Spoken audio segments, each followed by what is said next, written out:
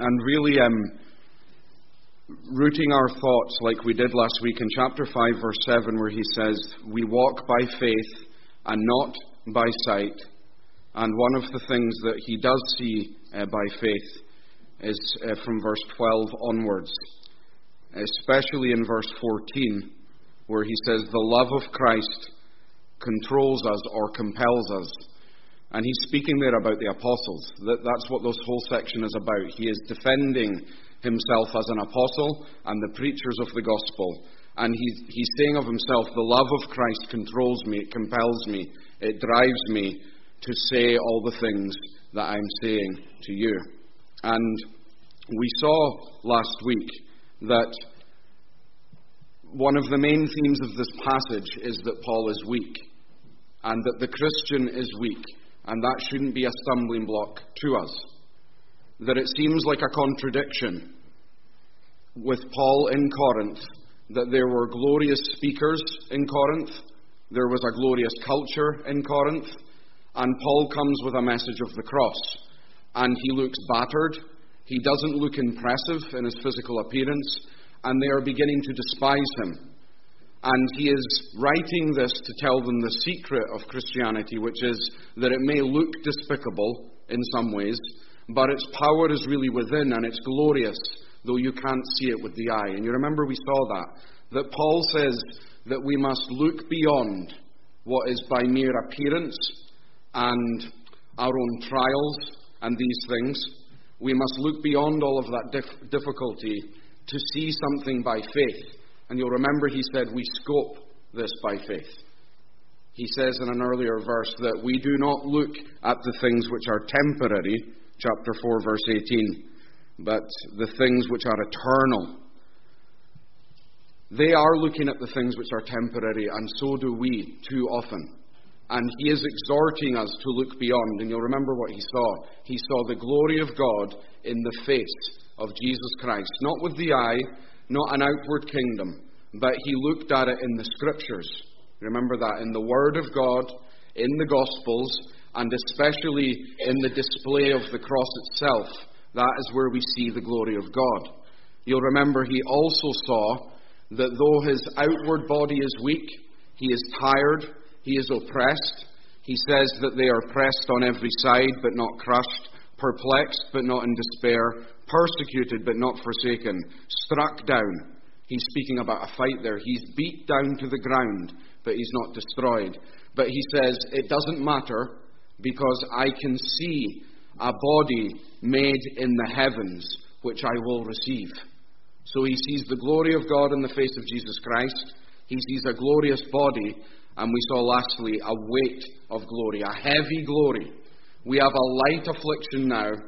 This world is light. There's much about it that's superficial, but the glory that we will receive in Christ, when we leave this world and enter his kingdom, and especially in the new heavens and the new earth, when we receive our body and we are complete and in the image of Christ, we will have a heavy, beautiful, rich glory that nothing in this world can compare to. Paul sees all of that, and it's real to him. It's not wishful thinking. He can see it more sure than we can see the things in front of us right now. He wasn't hoping that this would be the case. He could actually see these things spiritually from the Scriptures and in his own life. So though they're opposing him, though there's much in Corinth and in the other churches that would discourage him, and though he can see lots of unbelief and lost people all around, he does care about that, but it doesn't take control of him and make him depressed, because he can see what the outcome of it all is going to be. But he sees two other things that we'll see today, this morning and tonight. He sees the love of Christ, and he also sees the judgment of Christ. We must all appear, verse 10, before the judgment seat of Christ. So you'll see how he's thinking here. He sees the Scripture, he sees his body, he sees the glory to come, and when he's thinking of that, he says, you may judge me. The people in Corinth think I'm before their tribunal and they have a right to judge me, but ultimately Christ, the one I love and who loves me, he is the one who will ultimately judge me, and these people can't judge me. And what drives him through all of these things? What feeds all of these things? What is the root of all of these things? Paul tells us in verse 14 that it's the love of Christ that is driving him. It's the love of Christ. And he says it controls me.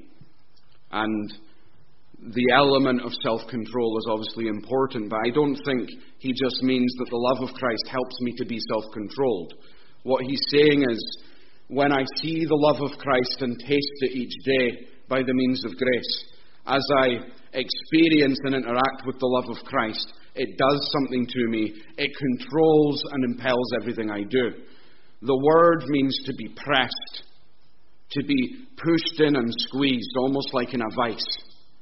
Pressure. He could say the love of Christ pressures me, it constrains me, it controls and pushes me. We usually think of those words as bad things, that to be controlled or to be pressed or pressured.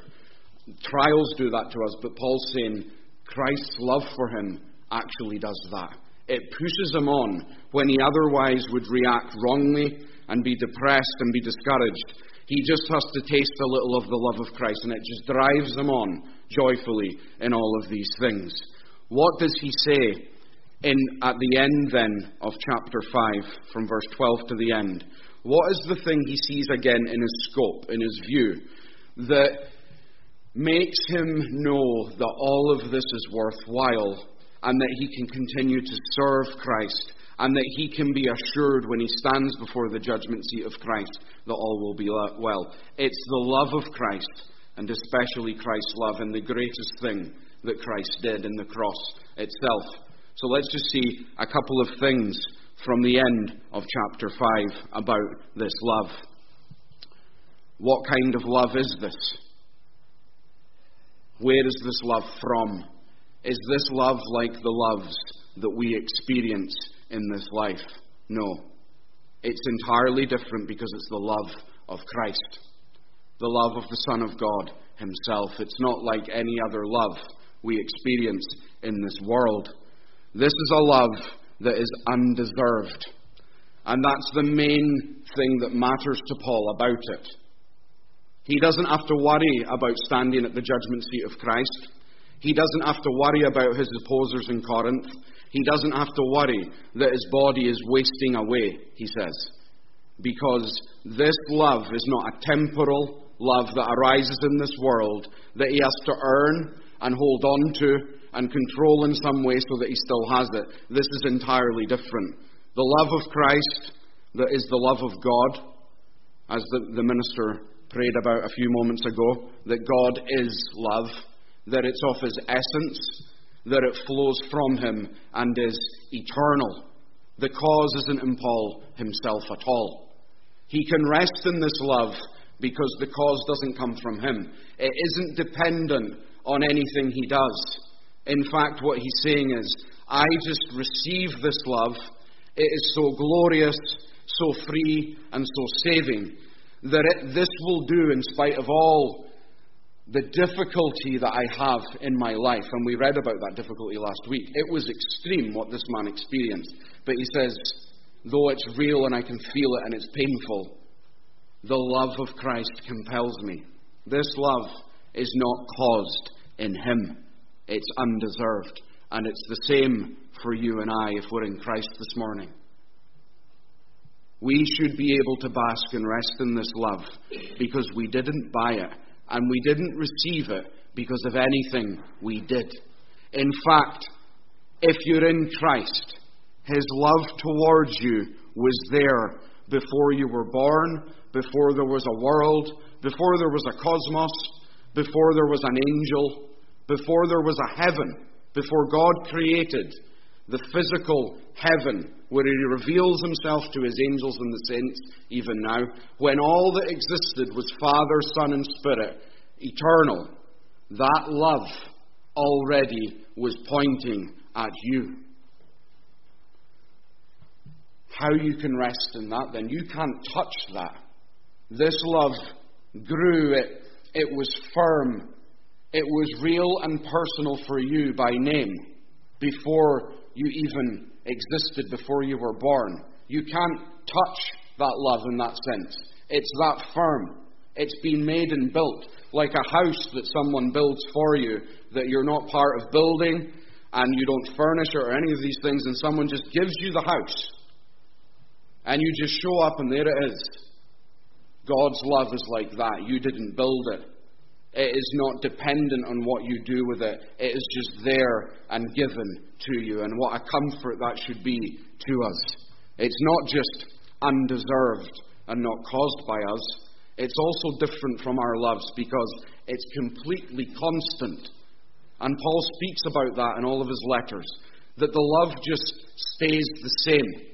No matter what he feels, his down moments, his up moments, his good days, his bad days, sometimes we can feel that Christ's love has turned away from us. But the love is constant. It's consistent. It doesn't change at all. God doesn't love one of his people a lot and then the next day not love them so much because he's frustrated with them. This is an eternal, unchanging love where his affection and his saving grace and his kindness and tenderness is always towards the child whom he pities. And we don't feel that. And there are good reasons that we don't feel it. Because when we fall, when we fail, when we're weak, when we sin, even in a grievous way against him, we lose the sense of that love. Our conscience is disturbed. Our feelings become all messed up. And someone can say to you, God loves you, and you feel nothing. And that tempts us then to think that his love changes. That it fluctuates, that it's strong sometimes and weak at other times. But although we experience all of that, God is not like that. We are like that. My love for you, your love for me, our love for each other, it changes all the time, depending on whether or not we annoy each other, whether we disappoint each other. If things are going wrong in our life, then our love for other people begins to be affected. We are so used to, in this world, loves that you have and then are taken away, loves that are steadfast and then betray you, loves that are strong and then become weak and quenched. But not Christ. Not Christ. John 13, when he washed their feet, when he went into the upper room and he was about to speak with them and pray for them, John says that Christ, when he was about to depart from this world, having loved his own who were in the world, he loved them until the end. That's what Christ is like. God in the flesh, his soul perfect. He is eternal in the heavens and filling all things. And the Son of God, who is your Saviour, has loved you with a perfectly consistent, unending, unchanging flow of love since time began. In your life right now, and it's guaranteed for you tomorrow and next week, in 12 months, in 5 years, till the day you die, and for all eternity. It will not change. He is the same yesterday, today, and forever. He does not change. His affections do not change. So that love is undeserved. It is constant. And it is personal. And that's really important. It's not some idea in a theology book. It's in your life. It's in your soul. You experience it. And it is for you. It's not, he loves the group of people that we call the elect, and it's really impersonal. It's in Paul's life. It's in John's life, Peter's life. And if we're in Christ, my life, your life. Absolutely personal. He is your shepherd. Paul speaks this way all of the time in the personal, that he died for us, that he was a substitute for us. It comes out most clearly in his letter to the Galatians where he says that the life he now lives, he lives by faith in the Son of God, who loved me and gave himself for me. Paul doesn't even say to the Galatians he loved us. No. Deeper for Paul isn't even his concern for the church, but that Christ loves him And we need to know personally that Christ loves us. We need to use the means of grace. We need to pray. We need to read His Word about what He says about the Christian. We can't just believe that God loves the congregation in Airdrie. We need to know, if we're in Him, that He loves us. Because when we know that He loves us, the pain, the doubts, the trials, the difficulties, the frustrations, the despondency are all transformed. Because you know that He loves you. He doesn't just have a slice of love for you. That in this congregation, if you're one member, you as a member have 2% of His love, but He also loves the other families and the minister and his family and the children and the other couples. And you see, in life, even when someone loves you, they have to give their time to other people, and sometimes you can feel that you aren't loved because you only have a slice of their love, but not with Christ. As sure as you're sitting in your seat right now, God's entire love is towards you. Free, unbounding, unchangeable, wide. Isn't that amazing that you can sit here and all the other loves and friendships in this world could disappoint you, but you have the assurance sitting here right now that no matter what happens, God fully loves you entirely. Christ has both His hands on you. He'll never say to you, I don't have time for you, I need to deal with another Christian. He is all yours. He is your husband. He is entirely your possession. No wonder Christ says, well, the love of Christ for me compels me to ram through all that can go on in His apostleship and ministry and just ram through it all and to succeed. Because all this is waiting for Him in glory, and He has Christ's love for him now. But that love was displayed. Though it's undeserved, constant, and personal, it was supremely displayed in one place. And I'm sure most of us here know exactly where that was. And that's one of the main points of the passage. Christ displayed it in the main thing that He did for us, which was to die in our place. Paul says, we judge thus. If one died for all, then all died, and He died for all. And the all there is His people. It's not the entire world. It's when you look at all of His people as a group, He died for them all in their place as a substitute. And Paul tells us about it in verse 19 to 21, where he says that God in Christ was reconciling the world to Himself.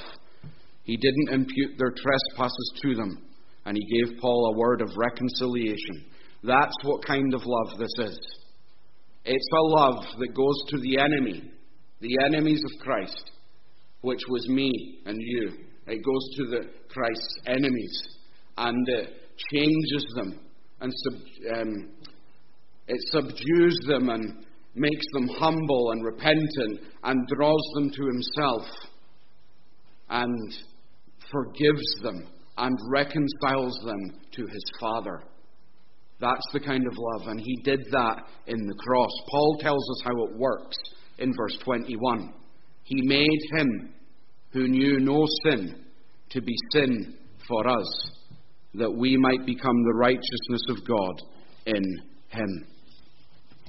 Verse 21, let me just check this in the ESV.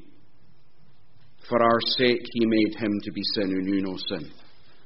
That is how Christ demonstrated this love. It's one thing for me to tell you it's eternal, and it's before time, and you think that's wonderful. But the depth of the love must be known by us for it to encourage us and drive us on and compel us. The depth of the love. Not just that it's beautiful and amazing and far away and before time, but that something happened in time that should set us in awe of what kind of love this is. That it sets Him apart from all other men and women and angels. That He put Himself in our place in the cross. Paul puts it in two ways. He was made sin for us, that we might become the righteousness of God. He was made sin so that we could become the righteousness of God. And that is the supreme act of love that he did for us. And that is what we need. The law condemns us. The law opens us out and sees our life, every decision and word and action we've ever taken, and it condemns us, Paul says. We are, by nature, in condemnation before God. And Paul is saying that this love was seen most mysteriously and deeply in how low Christ went for us, and that he died in our place. He was made sin. He was made sin. No one else can say that for you. You might have lots of ideas about love, and you might think that Christ's love for you is that he gives you good gifts, that he makes things go smoothly, that he provides for you. But the greatest thing about his love for you, is that he was made sin for you. You should be troubled by your sin. Your sin is evil. It's crooked. It's unclean. We are filled with iniquity. And Christ was made that so that you wouldn't be cast into hell. This is the words of sacrifice. When in the Old Testament, a sin offering took the wrath of God. That you took the guilt of your sin, you gave your animal to the priest, and he put his hands on the animal, and that animal was made sin. The guilt was transferred onto the animal, symbolically, and then they drove the animal out of the camp to die and to rot, so that the sin would be out of the camp. And for all intents and purposes, if you'd asked an Israelite, where is your sin? There it is. It's not on me anymore, it's been taken out. And they kept having to do it and do it all over again. Christ was that sacrifice. He was that animal, that goat, that the hands were put on, transferring your guilt and my guilt onto his head, so that he became sin. So that when God looked at him, he found all of your sin and all of my sin as Christians. That's incredible. That should not have happened. We don't deserve that. It's impossible that such a thing should take place, and yet it did take place. That's what Paul means when he says that he was made sin. So all of our failure, all of our disobedience, all of our offences and trespasses are put on Christ at the cross. The hands of the Father were on Jesus at the cross, transferring all of my guilt and your guilt to him. And just like his love must be personal for you, that needs to be personal for you too. That also can't just be in a good book that you put back on the shelf. It has to be in your life. It has to be a reality in your mind and in your heart. All of our iniquities, all of our unfaithfulness to God, all that we put before God, all of our spiritual adulteries, all of our emotional and physical adulteries, our sexual immorality, our coveting of other people's things, our envying of other people who are put before us and ahead of us, our jealousies, our evil thoughts about other people, our wrong words, our lashing out in anger. Even something like today, the Lord's Day, even if everyone in here longs to keep the Lord's Day, even if we all really want to worship him today, we will not worship him as he deserves. We will not keep this day as it should be kept in purity because we're sinful. And you may think something like that is just ceremonial, that God cares about murder, he doesn't care about something like this, but his law looks at us and we are wrong about sin. We do not see the same things as important as God sees them himself. And in all of these things, we fall short and miss the mark, which is what sin means. And each of those sins, because of the glory and wonder and immensity of God, each of these sins deserves the wrath of God. That's the gospel. That's the good, plain, clear gospel. that we deserve that. And all the guilt for every sin that I have committed in my life, in my mind, in my heart, in my body, and you too. All of the wrath and response of God in His holiness to that sin, He put on His sinless Son and poured out the judgment on Him. What love! Christ should not have been there. Christ should not have been there. Yet He went willingly because He pitied us in our foolishness and our inability to save ourselves. He reached out in love to us. And He said, I will go, I will be made sin, so that when my Father looks at me, my Father is compelled to view me as an object that is disgusting and deserving of hell, and that my Father will crush me so that they will not be crushed. What love God has for you in Christ. Every single day, even today, tomorrow, Tuesday, each infraction that we hide from other people, and when we say, it's not important that I fell short there, but it is important. Every one of these things it shoots towards the cross. It's connected to the cross. Everything I do that falls short, it almost travels in time and goes to the cross. It's not without consequence. I hurt Christ. I hit Christ. I spat on Christ. And when I look at Him suffering and say, my God, why have you forsaken me? My Father is thrusting the sword into Him because of how pathetic often I am in my life. You can't get any more personal than that. It's not just a case of saying, please forgive my sin. It can only be forgiven because He loved me that much to plunge into that dark, disgusting place, to pull me out of it. Isn't that wonderful love? I don't care what man or woman or boy or girl you might meet and you think they love me and I love them. It doesn't compare to that at all. Well, these are different categories altogether. Don't put your hope in these loves, friend. Don't be depressed by these loves and your lack of them. You have this love. This is the love that really matters, and Christ has it for you. He also gave you a righteousness. Paul says that He knew no sin, and Christ gave you that too. He didn't just die and take the wrath for you. He lived, and He lived each day of His life since He was born, perfectly and obedient. Paul says He was made under the law,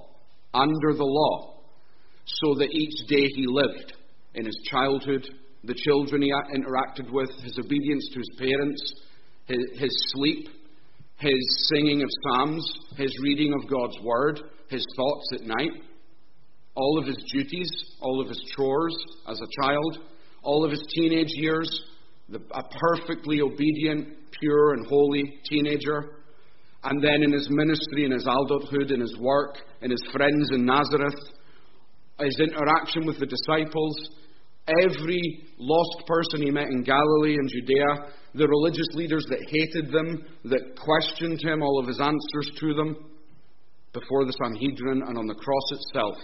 He was living under the law, and He was hitting all of those laws perfectly. Every second, He was obeying an immense law that was the character of God. He obeyed it from the heart, from the motive and the action, the word and the thought.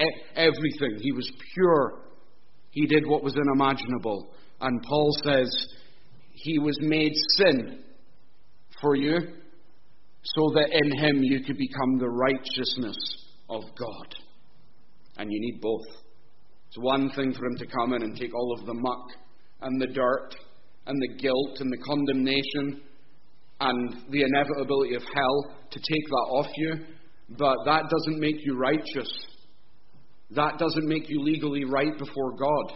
You've still broken God's law. You can't just stand before God and say, but Christ took my sin away. You need a righteousness, Paul says. A righteousness on your account. And that righteousness is the righteousness of God, not of a man or woman. I can try and be righteous.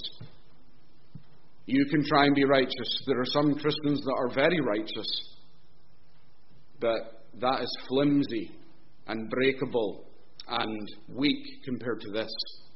We're not just given an innocence or a cleansing by God. We're given God's own righteousness, the righteousness of Christ, that He lived as a man who was God. So we can say that the love of Christ not only lifted all the sins off, but then that love put in this perfect obedience and righteousness on your life, on your soul, so that now when God looks at you, you are as righteous as Jesus Christ, legally. When you're taken before the court, when you're called into the judgment seat of Christ, the law can't look at you and say, I don't accept you. The law will look at you and say, he and her is as righteous as Jesus Christ. It was imputed to you. Can I just close that thought? Our sins and guilt were entirely imputed to Him, and His righteousness and glory were imputed to us.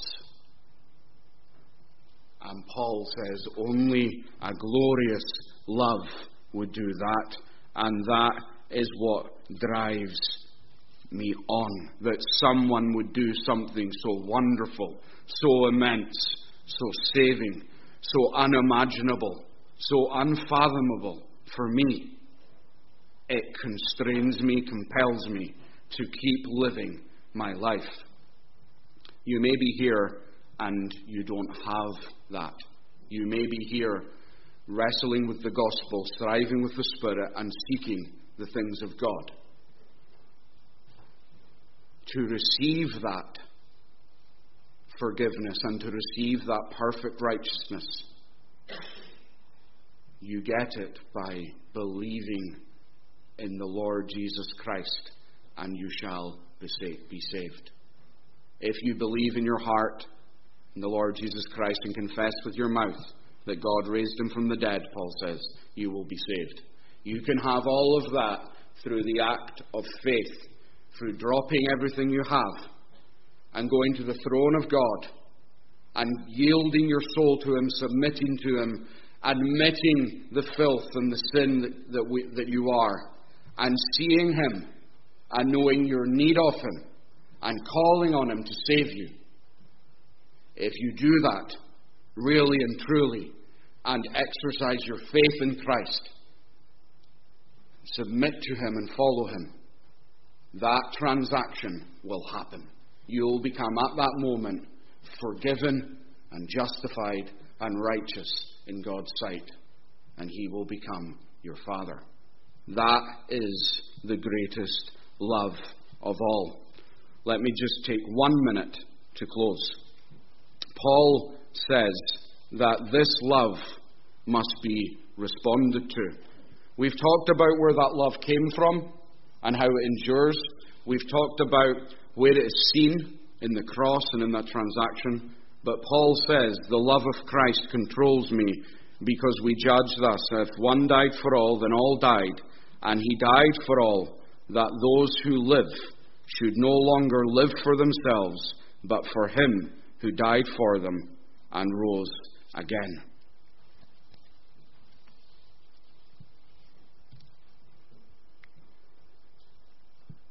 We must respond if we have any real experience of that love. If it's real to us at all, we will respond. We'll be responding in our life right now, and even if you're hearing this, you will respond. If you are not responding to this, it is because you are dead. It is because your conscience is insensitive. It's because you don't appreciate what God has done for sinners at all. And ultimately, you think you're righteous enough to stand before God and make your case and that you'll be fine. But the Christian doesn't do that. The Christian sees the awfulness of the thing And the Christian sees the glory of what God has done in Christ. And he responds, and she responds to this. That they should no longer live for themselves, but for him who for their sake died and was raised. Christ was sacrificed. Christ did all of the legal things that needed done. Christ took the wrath. Christ gave the Christian a righteousness. But does that disengage us? Does that mean we just sit passively? No. The call on us and the demanding call Christ gives us is to take up our cross and follow him. Christ doesn't say, I sacrificed myself so you don't have to. He says, I sacrificed myself, now you give yourself as a living sacrifice to me. A burnt offering. That you would be consumed, as he says in Romans, consumed as a living sacrifice. I died as a sacrifice and you must live as one. You must burn and be consumed and constrained by the love of God to live as a sacrifice for him. Not be conformed to this world, but be transformed. So the fact that he died for us doesn't just... It doesn't mean we can sit back and say, I have a ticket to heaven. No. If you see this at all through your scope, his glory, the body you receive, the glory of his face, the glory of what he did on the cross, if you see that at all, you will take up your cross. You will die to yourself, as he says here. If one died for all, then all died. Your old person has to die. Your pre-Christian days have to die. All of your interests and affections and desires that are unchristian, every single one of them has to die. All the time you want to spend on all these interesting things that kill and take away from your time with Christ so that he gets 1%, they must all die. And you must offer up yourself as a living sacrifice to Christ. You must deny yourself, in the words of our Saviour, and take up your cross and follow the one who died for you and was raised for you. If he did that for you, there is nothing you should be unwilling to do for him. And there's so many ways we get this wrong. We live for ourselves. Paul says not to do that. We do. We live for ourselves. We build our own dreams. We build our own ambitions. We want certain things in life that will make us feel good. We want the good house, the good job. We want to be successful. And it takes away all of this time, and we don't look like living sacrifices. If you want to live, if you want true happiness, if you want Christian happiness that is a paradox and a contradiction, like Paul had it, if you want to be treasure in a jar of clay, if you want, though your outward man perishes, for the inward to shine and be filled with grace, do what Paul says. Don't live for yourself. Live for Christ. Throw off all the baggage and take up the cross and say, I am a Christian. Give your time to this place here. Give your time to the ministry here. Give your time to prayer. Give your time to the Word. Give your time to witnessing to the lost. Give your time to fellowship. Make time in your life. Not so that your career defines you. Have a career for Christ and use it. And make sure in that career that when you're carrying it out, that you're actually saying something about this to the people you're with. Because if you're not saying anything about it, you have no cross and you are not a living sacrifice. Paul was despised because he spoke openly and looked like a fool. And they hated him for it. And we must do the same. Don't live for yourself, but for him who for your sake died and was raised.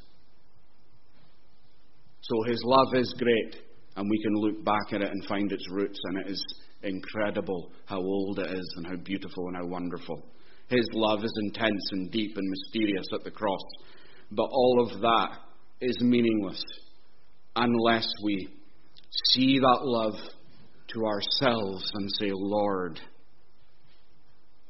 I have nothing of myself, and I am going to live every moment and every second and every day in your service.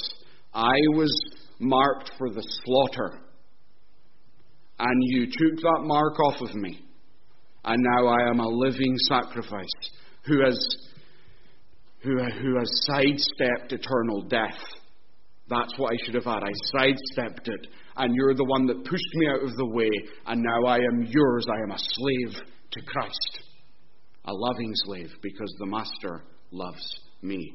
May God bless our meditations this morning on His Word.